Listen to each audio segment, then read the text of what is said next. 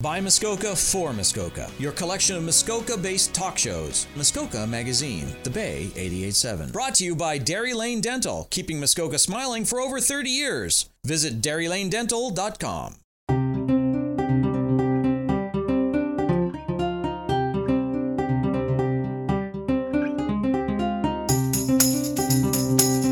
Welcome to Behind the Drive Shortcuts, Volume 66. Part 1. My name is Douglas MacLean, and our guest today is Morgan Ryder. Morgan is a prolific songwriter for 3 bands, including his own solo album, Folklore, which he joined us to talk about on Behind the Drive, the show that we do these interviews with on Thursday nights at 6 o'clock. Please welcome Morgan Ryder to Behind the Drive Shortcut.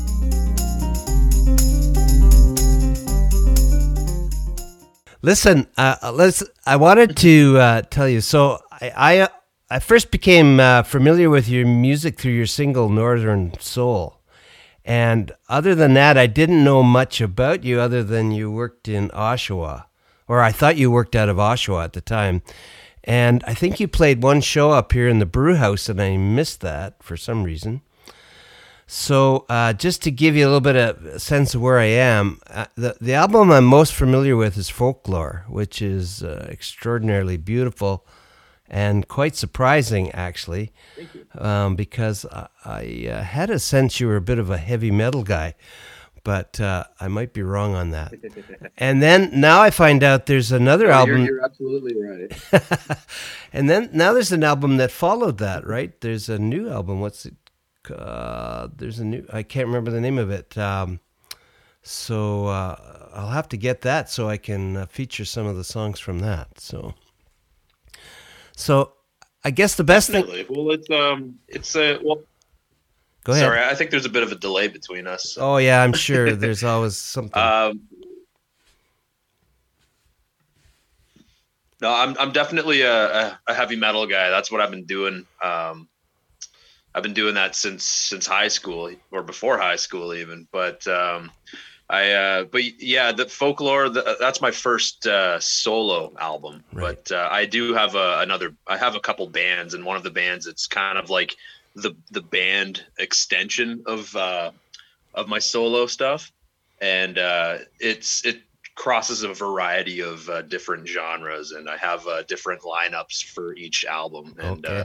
I mean, it goes from everything from me solo to a duo with a cello player up to a full band with like 6 guys. But I have to admit, I'm kind of in love with Folklore. There's, the more I listen to it, the more I'm kind of drawn to. There's something very pure in there. So I'd like to talk to you a little bit about that, if you don't mind. And even though there's a lag here, but before that, can you kind of fill in the gaps for us? Like, who are you and where'd you come from and what's your background and that sort of thing, so listeners get a bit of a sense of you. Definitely. Well, my name is Morgan Ryder, and I'm originally from the Toronto area. I spent the last 30 years living in Durham region, and my main background musically is actually metal. I've been in a variety of groups. I've toured all over North America, all over Europe, UK, and I've been doing that predominantly. And I've spent like a great deal amount of time and effort on my activities and metal projects. But it was kind of a weird transition, actually. I've always been drawn to acoustic music, and it's not like I just listen to metal or rock or anything. I listen to everything. Sure. But my wife and I we found out back in 2017 that we were going to have our first child, and something kind of clicked with me, and I started writing all these songs on my acoustic. I think I wrote about 100 of them, to be honest. And I didn't quite have an idea of what I was doing, and I didn't have any goals or any real path to kind of stick to. I just sort of just was writing and drawing and hitting the record button a whole bunch of times. And it just, I ended up putting out this album called Deep Dark River back in 2018. And it was after my daughter was born. My wife, she never gets any time off work, or never got any time off work on her old job. And so we I was like, hey, you've never seen the Rocky Mountains. Let's go, you know? Mm-hmm. So I packed my wife and my then 5-month-old daughter in the car, and we drove coast to coast, and I played gigs, and we did a bunch of sightseeing and saw a bunch of friends and family. And from there I started kind of sort of formulating a plan of what I wanted to do. I hadn't quite decided what direction I really wanted to take on. So I kind of stuck with Deep Dark River as a project name. Mm-hmm. And that actually turned into my band component. So I ended up, while I was on the road, with my family, I wrote a bunch of songs and kind of came up with a bunch of concepts for albums, and wrote it all down as I was driving. And when I got back, I contacted an old friend of mine who was a cello player, and him and I started recording the first actual Deep Dark River album, and called King of the Forest. And it's kind of like a chamber folk kind of, it's like really soft and delicate, kind of like I listening back to it, I'm actually kind of blown away at what we created, because a lot of it's like really beautiful music. Yeah. But after that, I wrote a bunch more music in the same style, but I decided I wanted to have a full band for the next one, and continuing the theme of nature and the elements and climate change and all the things that we're experiencing these days. Thematically, I moved from a forest to the sea. And the next one was called Leviathan and the Deep Dark Blue. And I had this same cello player on it, but I also added distorted guitars and drums and a mandolin player. And we actually did a bunch of shows around the Toronto area right before the pandemic started. And then I tossed it up again, and I recorded another album. It was piano based, called The Wings Above the Mountains. Right. And so it's no guitars at all. Instead of guitars, it's all pianos. And I'm planning a fourth one, but I haven't quite got around to finishing the writing for it yet. I've been focusing mostly on my solo stuff. Right. But that brings me to the solo stuff. I decided, you know what, if I'm going to keep doing this, I think it would be beneficial to just go under my name and start building my own brand and kind of going from there. And all the while I was doing gigs, and actually I did work in Oshawa. Yeah, I worked at the Long McQuaid, the music store there. Oh, okay. And, and they were pretty good letting me go on tour, like 3 or 4 whatever months of the year, you know. But I ended up doing more and more and more gigs. I was playing like 4 or 5 times a week, and I ended up leaving Long McQuaid just to play gigs. And then the pandemic hit. But I just before the pandemic, I had released my first solo single, Northern Soul. Right. And that was my first focused effort on a solo project. So I put that out, and it's actually still making the rounds, and I've got a few sync licensing placements for it, which is really good. And then I started writing after that, and I wrote all the music for my first solo album, which was Folklore. Right. And my luck has it that Taylor Swift also released an album like a month later called Folklore. So I was promoting it, and during the pandemic of all times, and she puts out this album called Folklore, and all of a sudden I don't have any marketing movement there. Right. Yeah. But I still am. It's still getting plays, and I'm still attracting people to my social media pages from people discovering it on Spotify or Deezer or whatever. And I mean, I have people reaching out to me, like telling me that they love my music. People from like the other side of the world, you know. Right. I didn't even market it that hard either, you know. Yeah. But I mean, that's pretty much what I've been up to the last few years, and that's kind of where I come from. I was going to say your Folklore is far better than Taylor Swift, so you should be very proud of it. I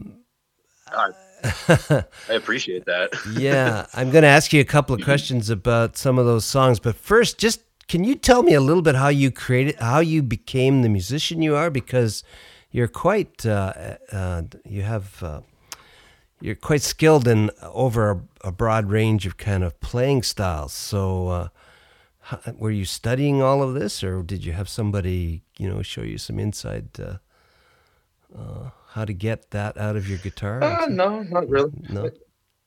I did have some formal training, like just guitar lessons, like when I was younger. My mother is actually an operatic soprano. Oh, okay. So she's given me a lot of vocal lessons. And I mean, I've always been trying to find my kind of singing style. Mhm. Now I'm also the vocalist in a death metal band too. So it's a night and day, you know? Yeah. So but I also, while I'm been in death metal bands and toured the world in these bands and played big festivals, it's given me a lot of experience playing, and I know how to talk to people when it comes to like booking gigs, and Okay. I just, but the technical aspect of being able to play, like I'm a bass player, so I have a lot of strength in my fingers, and Okay. it was a really an easy transition to get to go, because I don't play with a pick at all. I just do finger Sure, style yeah. for even the strumming, it's all finger style. Yeah. But my vocals, actually, I found that from all the vocals that I've been doing in the past and the training that I've gotten from my mother, as far as operatic vocals are concerned, it's added a lot of strength to my voice, and I can project well, and I can sing for hours and hours, and I mean I do when I gig, you know. But Sure. Now, I'd say my background in metal music has definitely given me a huge leg up. As far as my playing style is concerned, when I'm doing the folk and, Now- and the blues stuff. what's the name of the death metal band? Because we should. Is it still is it still around? Yeah, it's still active. Actually, we're just finishing up an album. We're kind of just. It's been a studio project the last few years, but the name of the band, and a bit of a disclaimer. I mean, metal music. There's so many subgenres. It's not even funny anymore. Yeah, but yeah. it's the band is called Vesperia. Oh, okay. And it's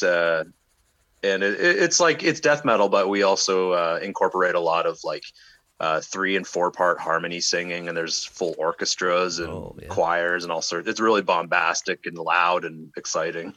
Yeah. Is that on your Bandcamp page? Are any of those albums there? Or are they under a different link?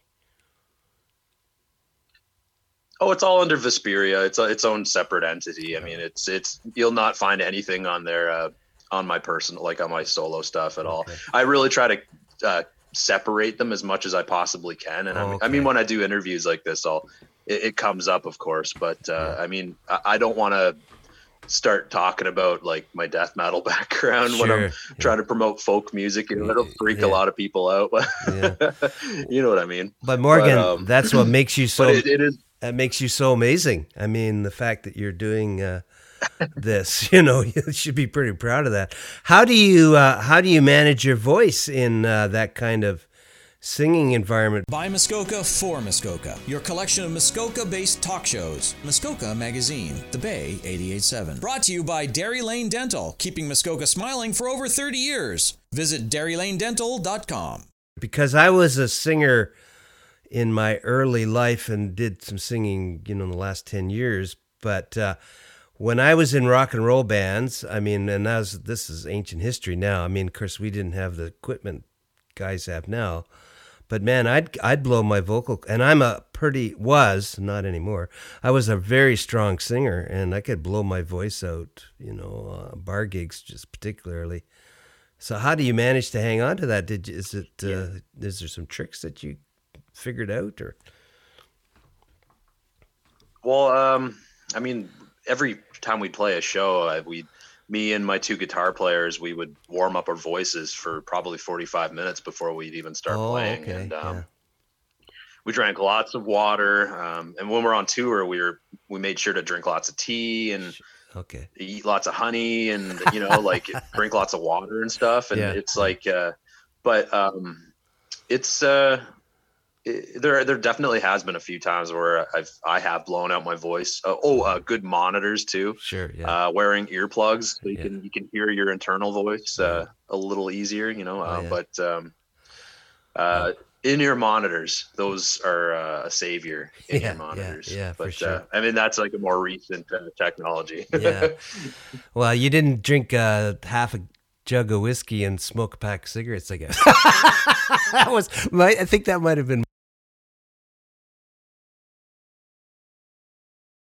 I'm only kidding. Smoking will definitely do that. I know my two guitar players. They're smokers, and they're always smoking before and after the shows. So Right. Yeah. No, I could see them having a little more trouble than me. But, no, I quit a long time ago. So, yeah, no, it's not a very good thing to have going on if you're trying to sing, especially now on the albums I've heard. Your range is fairly, you're keeping pretty much to the key center. When you're playing with more rock and roll bands, do you sing higher register or anything like that? Or do you just like I don't really know that genre of music that well. It sounds like it's like low, that sort of thing. But yeah, and that's the distinction. I mean, there's singing and then there's vocalizing, and right. what I'm doing with Vesperia is definitely a mixture of both. Okay. I mean, we're doing the more vocalizations, and it's like it's supposed to sort of mirror how delicate or how raucous the music is, Okay. So I mean, if you have a really aggressive, fast part of in a like my metal band, for instance, so you're gonna have vocals that sort of reflect that. But when you have like string sections and like acoustic guitars playing, you're gonna have softer vocals, and my vocals when I go into those particular sections, I mean, me and the guys plan it out plan out our vocal harmonies to what best suits our styles and what best matches our range. So right. I'm all over the place. I mean, I have a pretty wide range myself, but I'm quite comfortable singing like a higher register, and with my rock band version of my solo project, it's I'm kind of all over the place too, but I do stick to. Now you on your webpage, I think I read that you were doing a tremendous amount of gigging before this all got shut down. 150 dates, I think there's a mention there, or more. How long were you working at that pace, and how did you get there? Like, how did you manage to get that all up and running like that? Because that's quite a feat as well. Did you do it yourself, or did you have management or something like that? All my solo stuff, it's completely self-run. I do all my own graphic design. I do all my own recording. I book all my own gigs. I do.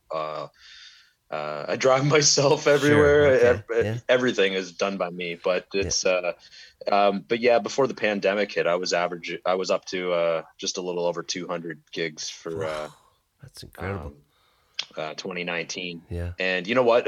I played my last gig on March 15th, right, 2020, and I had solid shows booked from mid-March all the way through to November. Right. And I lost probably 180 shows, and I think I did like 50 or 60 shows already in 2020 before the pandemic hit. Right. So I was probably going to be well over 200 again for 2020. Jeez. And I was planning to try and hit 300 for this year, but yeah. It's I mean honestly, it was just picking up the phone and emailing people, and I would chunk out Monday, Tuesday, and Wednesday, and I'd just pick up the phone for like I'd put my daughter down for a nap, right, and I would just pick up the phone and call people like as long as she was sleeping. Yeah.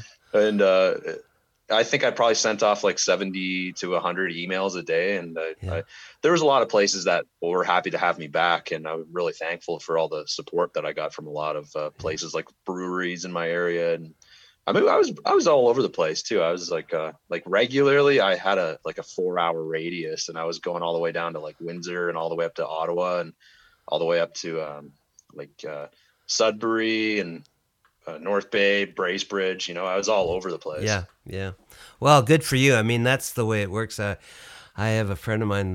He goes by the stage name of Black Suit Devil, Andy Dorego, and oh yeah, do you know Andy? I know of him. Yeah, a beautiful guy, and I think this whole pandemic kind of crushed him a bit because he had really worked up a head of steam, and he was like, he'd go out west for 50 gigs and then come and do out east for 30, 40, and then in central Canada.